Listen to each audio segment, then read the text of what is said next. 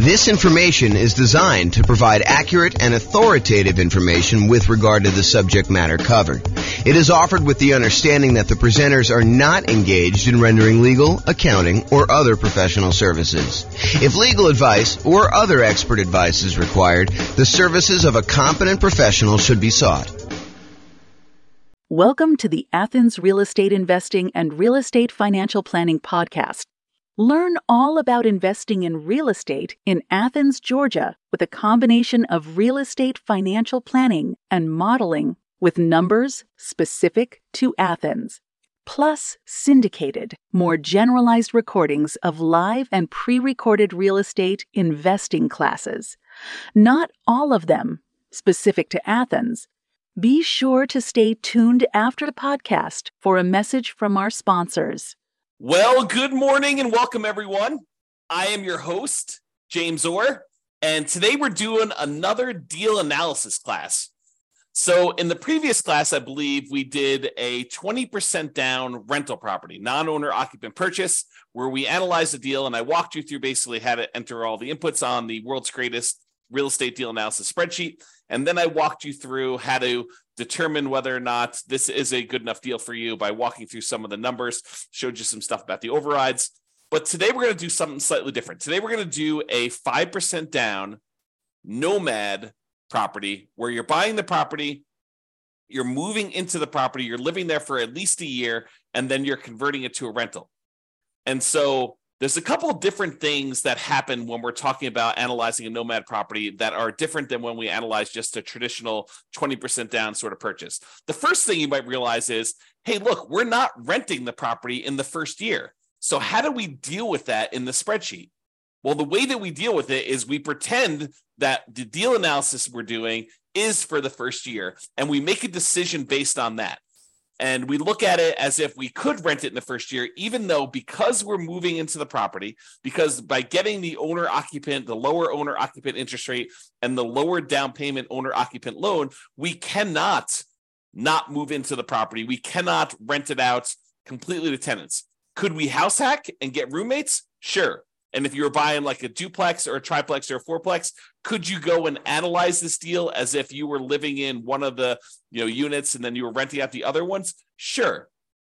But even when we do those, a lot of times we're analyzing the deal at full capacity. When we finally move out of the duplex, triplex, or fourplex, we're going to analyze this if we have the thing completely rented to determine what the investment will look like once we move out. So with that being said, how else is analyzing a 5% down Nomad deal different? Well, one of the things that I'd like to talk about is we analyze the deal not by putting the 5% down and the PMI and all that other stuff that we've got going on when we're buying a property. What we tend to do is we tend to analyze the deal as if we put 20% or 25% down and see if this would have been a good investment property that we would have bought otherwise. Then once we've done that, we go back in and we change the down payment, we change the PMI type stuff in there, and we look at it and say, can I handle the additional lower cash flow, or in many cases, negative cash flow by only putting 5% down and having PMI in this property? And so that's what we're going to do to start with. We're going to analyze this property as if we put 20% down, and then we're going to come back and we're going to look at it when we put 5% down and see how things change. Okay? So this is a 5% down Nomad property, and I'm in the world's greatest real estate deal analysis spreadsheet. The property is going to be a $400,000 property, and we're going to buy it for what it's worth. We're not paying a premium. We're not paying above asking price. We're not getting it at a discount. Now, I'm adding software to basically do the analysis. You'll be able to see a version of the spreadsheet for buying a Nomad property for each individual city. I'm going to publish this to the podcast, and you'll be able to go and look at your city with your city's numbers and do the analysis. Realize that the spreadsheet I'm doing is generic. I'm going to walk you through the concepts, but I will add a link in the show notes that will walk you through the actual analysis using numbers from your city in the podcast, because we've got the city podcast that we're doing analysis for, and I have the ability to go do that. I'm just writing the software so that it displays it just like the spreadsheet on the screen. It'll be like a web version of the spreadsheet so that you can go and see that. So go ahead and look in the show notes to kind of see the numbers for your city, or follow along on the audio for now. Okay, so ARV, buying it for 400 and it is worth 400. we cannot get the seller in this case to give us any seller concession. So we're unable to get the seller to contribute any money toward our closing costs. So we have zero in there. Now, remember before I told you, even though we plan on buying this as a 5% down Nomad owner-occupant property where we're going to move into the property, live there for a year, and then convert it to a rental sometime after a year. For now, I'm going to assume that we're putting 20% down, and I'm going to run the numbers as if it's 20% down so that we can see what the property would look like had we bought this as an investment property. And really, that's just to kind of, check us to make sure that would this be a property that we would even consider buying as a rental, or how bad is it? And then when we switch over to 5% down, we could see just how much worse it is when we only put 5% down, okay? Because what tends to happen is the numbers tend to get a little bit worse when we put less down in terms of like cash flow and stuff like that, okay? So 20% down there. I'm also going to assume for a moment that we're only going to pay the 1% approximate in closing costs in order to close this. So since it's a $400,000 property, we're saying it's about $4,000 in closing costs. However, once I go and I switch this over to 5% down, or maybe even before I do that, I will show you what buying down the interest rate looks like so that you can see the impact of that. And I think that for a lot of folks, if they have the extra money, that is a viable solution to improve cash flow. Remember we talked about the 88 strategies we have to improve cash flow? One of those strategies was to actually buy down the interest rate. And so I'll show you how those numbers impact things and how it impacts the total cumulative negative cash flow we might have, the total amount we have invested, and then our returns. Okay, so for now, we're going to use 1% closing costs. We're not going to buy down the rate. When you buy a property, almost every property you buy is going to have something that needs to be fixed before it is ready to rent. In this particular case, I said that the property is in really good shape. A couple really small things came up on the inspection report, and we are estimating that those are going to cost about $3,000 total for us to go and do. So we're going to put $3,000 total in rent-ready costs in the field here. Now, the spreadsheet will automatically calculate how much cumulative negative cash flow you have when you buy this property. And this field isn't really correct until we get down and we update the rents and the other numbers like the interest rate and stuff like that. But it will tell you how much cumulative negative cash flow you have. So how much negative cash flow you have in the first year, plus how much negative cash flow you have in the second year, plus how much you have in the third year, until you have no negative cash flow. And that's because the reason why it eventually goes away is usually when we're modeling this stuff, rents are going to increase slowly over time, 1, 2, 3, 4% a year, whatever you're using for your kind of rent depreciation rate.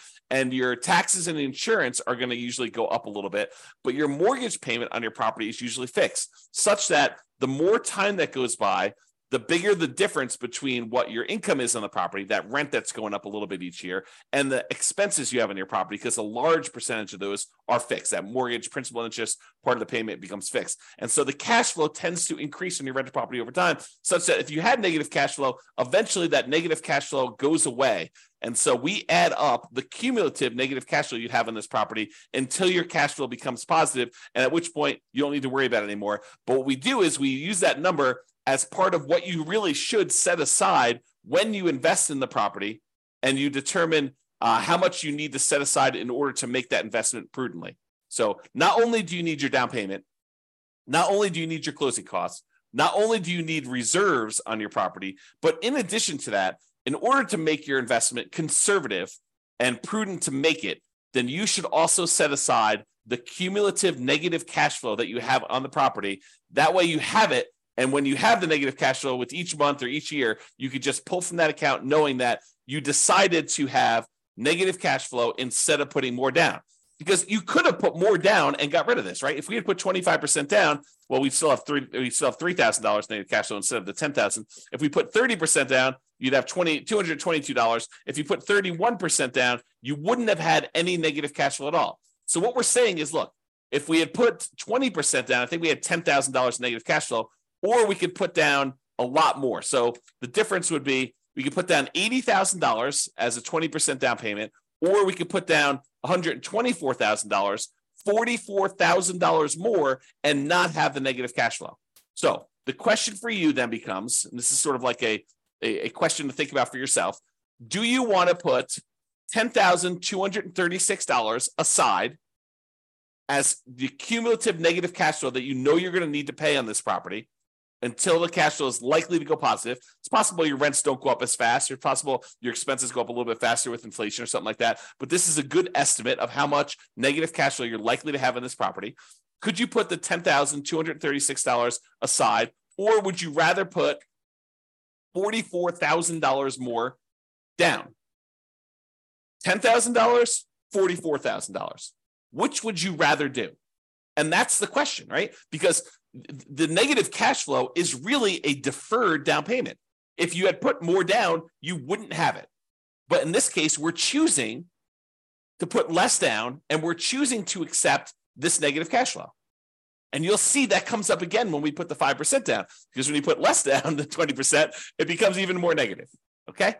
For now, though, I'm going to just kind of keep this here because it's actually technically not this negative. You'll see here in a second. Then this shows you like the total amount you have invested, the closing costs plus the down payment plus this cumulative negative cash flow plus the rent ready costs in order to purchase this property. It shows you that you'll need to have about $97,000 or so to do that. Calculates that you're doing a $320,000 loan, buying a $400,000 property, and we're using the 20% down for now. Interest rates right now for about 20% down are somewhere in the 7% range. You can go call your lender and get that rate. We have a whole class on how to do that. And then the term, we're doing a 30-year loan, 360 months. For now, because we're putting 20% down, we don't have any PMI. So I'm going to put 0 for PMI. When we put 5% down, I will change this and I'll put in a number for private mortgage insurance. Remember, private mortgage insurance is insurance that you pay to protect the lender in case you default because you put less than 20% down. If you had put 20% down, they wouldn't ask you for it. Okay. But because we're putting less than 20% down, you've got that. And then PMI would drop off when the loan to value became 80%. Now, monthly rents. So the monthly rent of this property is $2,850. So we put that in there. Now you can see that because it's $2,850, the cash flow on the property is slightly positive, and we no longer have any cumulative negative cash flow. So, I'll go through these other expenses, but the question I'm going to ask you is, look, this is a property that if you had put 20% down, it has the tiniest bit of cash flow. And in some markets, that's what we're looking at. That's the reality of our current marketplace, where in some markets where you put 20% down to buy an investment property and you're lucky to be break even at this point, right? That's what happens when prices go up a lot, interest rates go up a lot, and rents go up, but not quite as much as the property prices and the rents and the rents have gone up. So in some markets, that's what you're seeing. Other markets, you're like, James, this is crazy. Putting 20% down, not making any cash flow. You're talking, you're crazy talk there.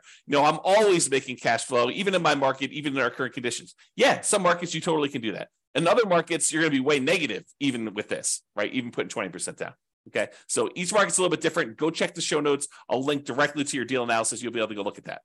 All right, if we had any other income, we'd put that here. The vacancy rate, we're starting 60 to 90 days before the current tenant moves out of the property. And so our vacancy rate is going to be about 3%. So we're going to test the market. We're going to start a little bit high on rent, and we're going to bring rent down very aggressively until we're able to fill the property before the lease on the previous tenant expires. We're going to have everything lined up, ready to go. So the vacancy rate is really those unusual situations where you have an eviction or something like that going on.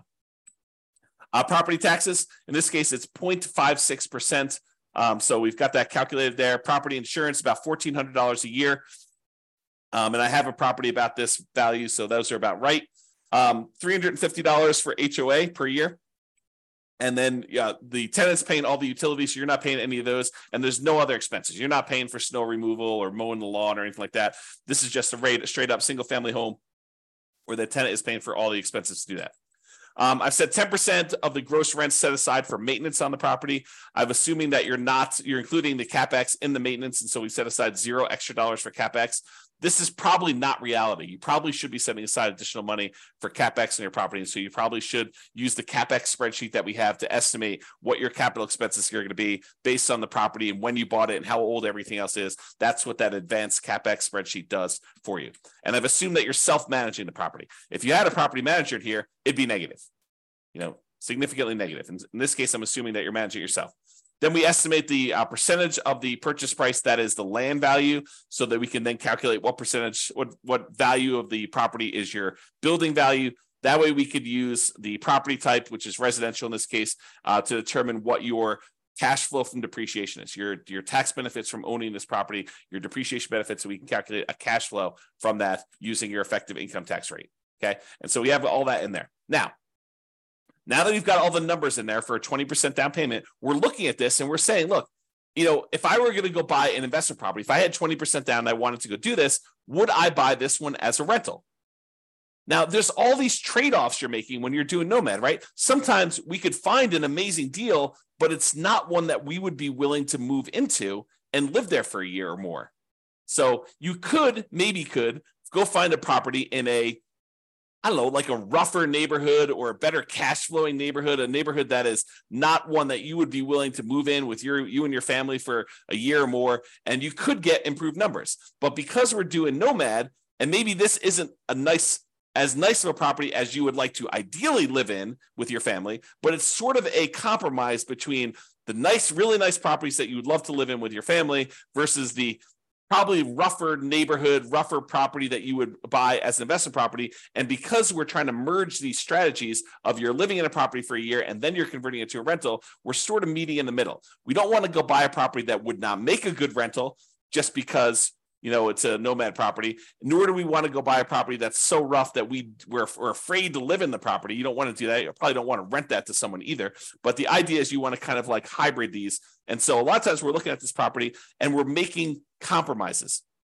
So we're just looking at this and we're saying, look, would I go buy this property? Well, it's got $21 a month in cash flow. It's about break even. We got about $206 a month in cash flow from depreciation. Those are the tax benefits of owning the property that look like cash flow. We get those in the form of either end of year tax return rebate, or we can adjust our exemptions on our actual paycheck, pay less in taxes with each paycheck that we make, and actually receive money back so that we could use that to cover some negative cash flow with money that we don't have to pay in on taxes from the paycheck from our regular job. Okay, so you can go and look at that. The total amount of true cash flow, which is really just the sum of this monthly cash flow and the cash flow from depreciation, is $227 a month. Okay, then we walk through, we can see all the returns for whether you're doing the return in dollars from each of the four areas, from appreciation, from cash flow, from debt pay down, from cash flow from depreciation, the tax benefits, in other words, and it sums all these up and tells you you're making about $18,000 a year. The total return on investment is about 20.66% if we ignore reserves.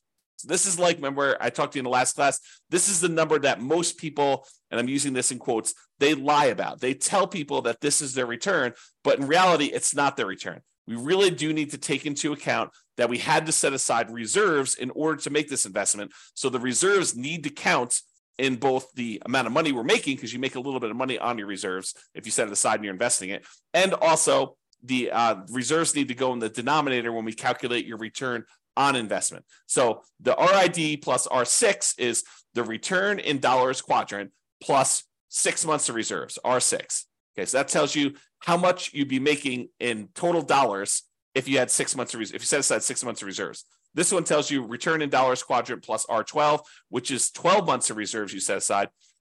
And you can see with the 6 months of reserves, you're making about $18,304. So a little bit of that money is coming from the return on reserves. And then if you put aside 12 months of reserves, it's $20,608. So you could see the total amount increase a little bit more to account for the return you're earning on the reserves. Now, when we look at the dollar amounts, either the $17,974, the $18,304, the $20,608, the returns we're getting with no reserves, 6 months reserves, and 12 months reserves, and we divide by how much we had to invest in order to, buy this property, you can now see the total return on investment when you don't have reserves, when you have 6 months reserves, and when you have 12 months reserves. So when you don't have any reserves, it's 20.66.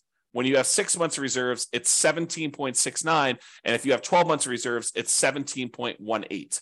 And you can get a feel for the overall returns you're seeing when you're doing this. So you're looking at this property and you're saying to yourself, okay, would I buy this if I had 20% down? And you've analyzed all the deals in your marketplace and the ones that you would also be willing to move into, which is sort of the criteria for doing Nomad. You're like, yes, this is the best deal that I can find in my marketplace right now with the current market conditions and the current interest rate. And so this is the best that you found. That's the sort of criteria that we have, and it's available. I think I might pursue this. Okay. Now that you've decided that this looks like a good enough deal, it's the best one you've seen, it's the one you're really going to pursue. Now we go and we look at, putting 5% down, and we determine, are we willing to stomach this extra negative cash flow? Are we willing to deal with this? Okay, so now we're going to go through, we're going to make some adjustments. Price is the same, purchase price is the same, still not getting any seller concessions from the seller. However, we're not putting 20% down anymore, we're putting 5% down, okay? So that changes it. Before we were at $80,000 in down payment, now we're only having to come up with $20,000 in down payment. Still have 1% in closing costs, about $4,000. Still have that $3,000 in rent ready costs because we're trying to do the get the property ready to rent, has some repairs that needs to get done. Now our cumulative negative cash flow, before it was I don't know, 10. Oh, actually, it was zero when we put 20% down because we increased the rent. But when we had the rent lower, it was $10,000, which really isn't relevant here. But in this case, it's $15,000 negative, right? If we had put, let's see when it goes away. We had put 16% down. Let's see, 17%, 18%, 19%. Oh, so it's literally at 20% is when it goes away. So if we had put 20% down, we'd put $80,000 down, we wouldn't have any negative cash flow. But in this case, we have $15,000 negative cash flow. So this becomes the question of, would you rather put $80,000 down and have no negative cash flow, or would you rather put $20,000 down and $15,151 in negative cash flow on a property? So it becomes, would you rather have $35,000 invested into the deal, $20,000 upfront and $15,000 set aside an account to take care of negative cash flow, or would you rather come up with $45,000 more and not have negative cash flow? That is the question as of right now. And so that's part of the decision. Now, cash flow is ugly. In the first year, it looks like negative $378 per month. That's ugly. And even when we take into account the cash flow from depreciation, we're still negative $172 per month. So it's still like we need to deal with that. Now, that's only in the first year. In the second year, you go look at overrides. So you look at this cumulative negative cash flow here. Everything is overridable. That's a word. And so let's look at cumulative negative cash flow. So in the first year, it's about $4,500 in negative cash flow. In the next year, it's about $3,700. In the year after that, it's about $3,000. Then about $2,100 and change. Then about $1,300. Then about $430. By the time you get to year 7, there's no negative cash flow. And this sums up to be $15,151 total. Okay. And so we can go look at that as to how negative cash flow is going to be. And that's just rents going up a little bit, 3% per year. Might rents not go up 3% per year? Absolutely. But we're modeling it like that. And I think this is reasonable. It's a reasonable assumption and much more conservative than not setting aside this number to have cumulative negative cash flow. Okay. So that's why we're doing it this way. So before, when we had 20% down, our total amount that we had invested in the deal was $87,000. Now that we're putting 5% down, the total amount we have invested is $42,000, which includes setting aside that money for negative cash flow. So it's less than half, okay, by putting the 5% down, if you think about it that way. All right. So the mortgage amount now, because we're putting 5% down, is $380. Now the mortgage interest rate is not 7% anymore. We're doing owner occupant, and it's probably in that 6.75 to 6.875 range for doing the owner occupant rate now with that. And we've got PMI. And PMI right now, 0.38. 0.038. There we go. So you call up your lender and you'd find out from them how much private mortgage insurance is going to be. Or we just did a class yesterday on all the factors that go into calculating what PMI is. And then we're going to do a class, I think, next week or the week after that on how to actually calculate it using a rate sheet from a private mortgage insurance company. But I went and I looked it up before class today. It's 0.38 for someone with really good credit, doing a 5% down loan, solo. So 0.38% is what we use for that. So it's about $120 a month in negative cash flow on this thing. So now our negative cash flow is a little bit higher than it was before because we changed the interest rate and now we have this PMI. And PMI is a factor in calculating the thing. So these numbers are now, I think before it's like $15,000. Now it's like $18,636. Or if you look over here, negative $467 a month or negative $261 if we take into account the depreciation, cash flow from depreciation. Okay. So we looked at these numbers and we saw all of these things here. Now realize there are several ways to pay PMI, right? We chose in this particular case to pay PMI monthly. We could have said to the lender, hey, Mr. Lender, Mrs. Lender, instead of you actually giving me a monthly rate, why don't you raise the interest rate on the overall mortgage? Give me a credit that you would then use in order to pay the PMI upfront, because you could pay it upfront as one big lump sum as well. Okay. And they may choose to do that. And they say, okay, well, if you do it that way, interest rates are going to be, 7.125, and you won't have this 0.38 at all. It'll be zero. And then you go look at that and you're like, well, that's worse. And this interest rate lasts forever. The PMI only lasts until I get to 80% loan to value, and then it drops off. So actually, I'm not going to do that. I'm going to go back to the way we had it before, 6.875 and 0.38. Or you could go to them and say, hey, can I pay PMI in one upfront lump sum and get rid of this, have it go to zero, and you come up here in closing costs, and let's say it's, let's say it's, another 1.5%. So 2.5% total in closing costs, and then you can get rid of that. And then your cumulative negative cash flow is only 12,860 for the entire time. Okay. And that's because you chose to pay a little bit more in closing costs here instead. All right. So you have to go evaluate which of these three you want to do. Pay upfront in one lump sum, pay monthly, or have the lender raise the interest rate, and you could actually take it in the interest rate, so it'll impact your cash flow, but it won't actually come out as a separate PMI payment. We have an entire class we're planning on doing on that, but for now, I'm going to go back and do 0.038. There we go. Okay. Now, when you go look at this, you're like, hey, look, my cash flow is more negative. My total true cash flow is negative too, negative 261. But a lot of these other numbers, they stayed the same. And when we look at return on investment, they actually improved. We now have a 28.1% overall return on investment using the one where we don't take into account reserves, the lie we tell at cocktail parties. We have about 20% here for this one and about 18.87 total for when we have 12 months of reserves. So your return on investment actually went up because you put less down, 5% down, and you have less invested in the deal. And a lot of these other returns, like your appreciation return is the same, and your depreciation return in dollars is the same. Your cash flow, your debt pay down return actually gone up a little bit because you're paying down more of the loan. The interest rate's a little bit lower, and your cash flow is much more negative. So those are how those changed if you want to look at them. So you have to decide, can I stomach, negative $261 a month in negative true cash flow? That's the cash flow after we take into account the depreciation benefit. And then you have to decide, am I willing to do that? If I put 20% down, I'd be about break even. Now I'm negative 467. And I had to set aside this $18,636 in order to handle all of that negative cash flow for the entire time. You have to decide if you're willing to do that. Or one of the other things you could do is you can come in here and you can say, look, I'm going to actually buy down my interest rate. I'm going to come up with 4% more here. 3% more in closing costs. I'm going to buy down my interest rate.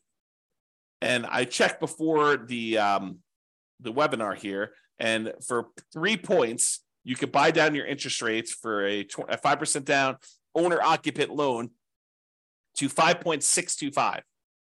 Still got PMI, but you're basically able to do that. Well, that changes your negative cash flow to be negative 158. So if you come up with 3% more down to buy down your mortgage interest rate, that changes the amount of cumulative negative cash flow you need to set aside to only $3,341. And your negative cash flow per month is only negative $158 a month because you put that more down. And the total amount you have invested is this $42,341. So it's similar to the amounts you had to set aside for this cumulative negative cash flow, but now you're choosing to take that money and you're choosing to invest it in buying down the interest rate. And that significantly improves your overall returns. The dollar amounts of returns get a little bit better, but look at the number for your return on investment. It went from that, I think we were at, I should just go do this. It's 1%, 6.875, I think is where we were at for that. Yeah, so it's like 28%. And now when we go and we do this, it's 41.52% return on investment. It's 29.95 if you look at your return, including 6 months of reserves, and 26.33 if you look at your return, including 12 months of reserves. So the return on investment that you're getting is amazing.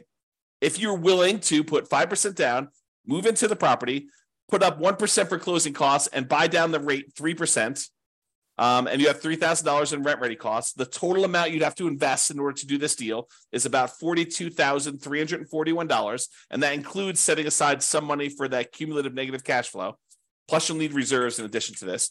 But you have $400,000 property, so you're putting down, about a little less than 11% of the total amount total, including rent-ready costs and your negative cash flow and your closing costs and everything else.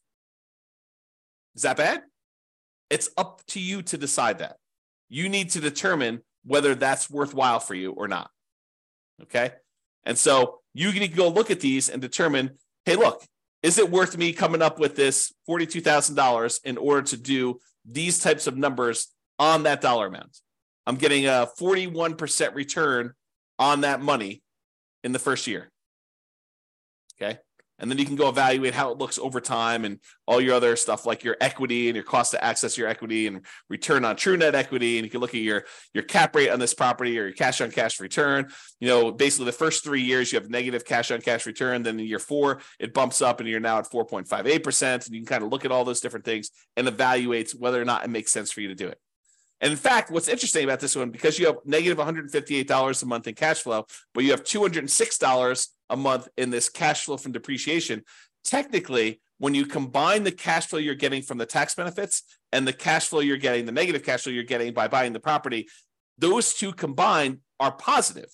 So it's not even really negative if you really think about it in terms of negative cash flow plus the tax benefits you're getting by owning that property. It's actually slightly positive. It's $48 a month positive, which is interesting.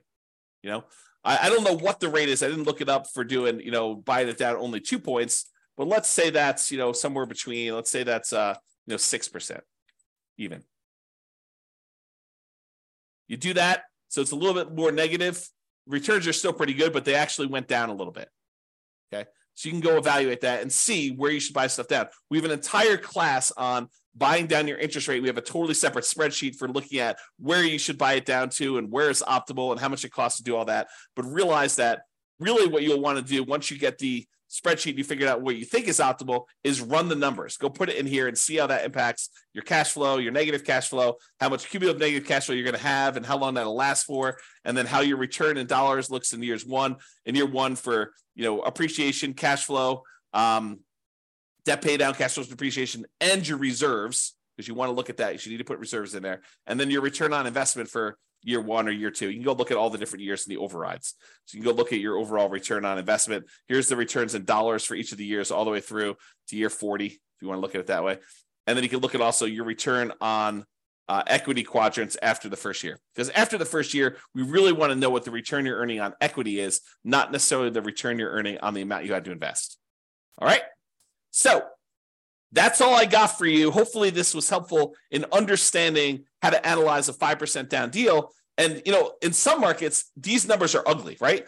I mean, if this property was, $500,000, which is probably closer to what we would see in my current marketplace, these are much uglier. Yeah, I mean, you're at like almost negative $900 a month, negative $639 after taking into account the cash flow from depreciation. But, you still got, decent returns here. This is probably, what is this return? Let me look over here. It's the return from equity is 28.73. So I don't know. Those numbers still look pretty good when you kind of look at it that way, but it's really ugly. You need to have this negative cash flow side. And look at this. I mean, basically, you're buying a $500,000 property.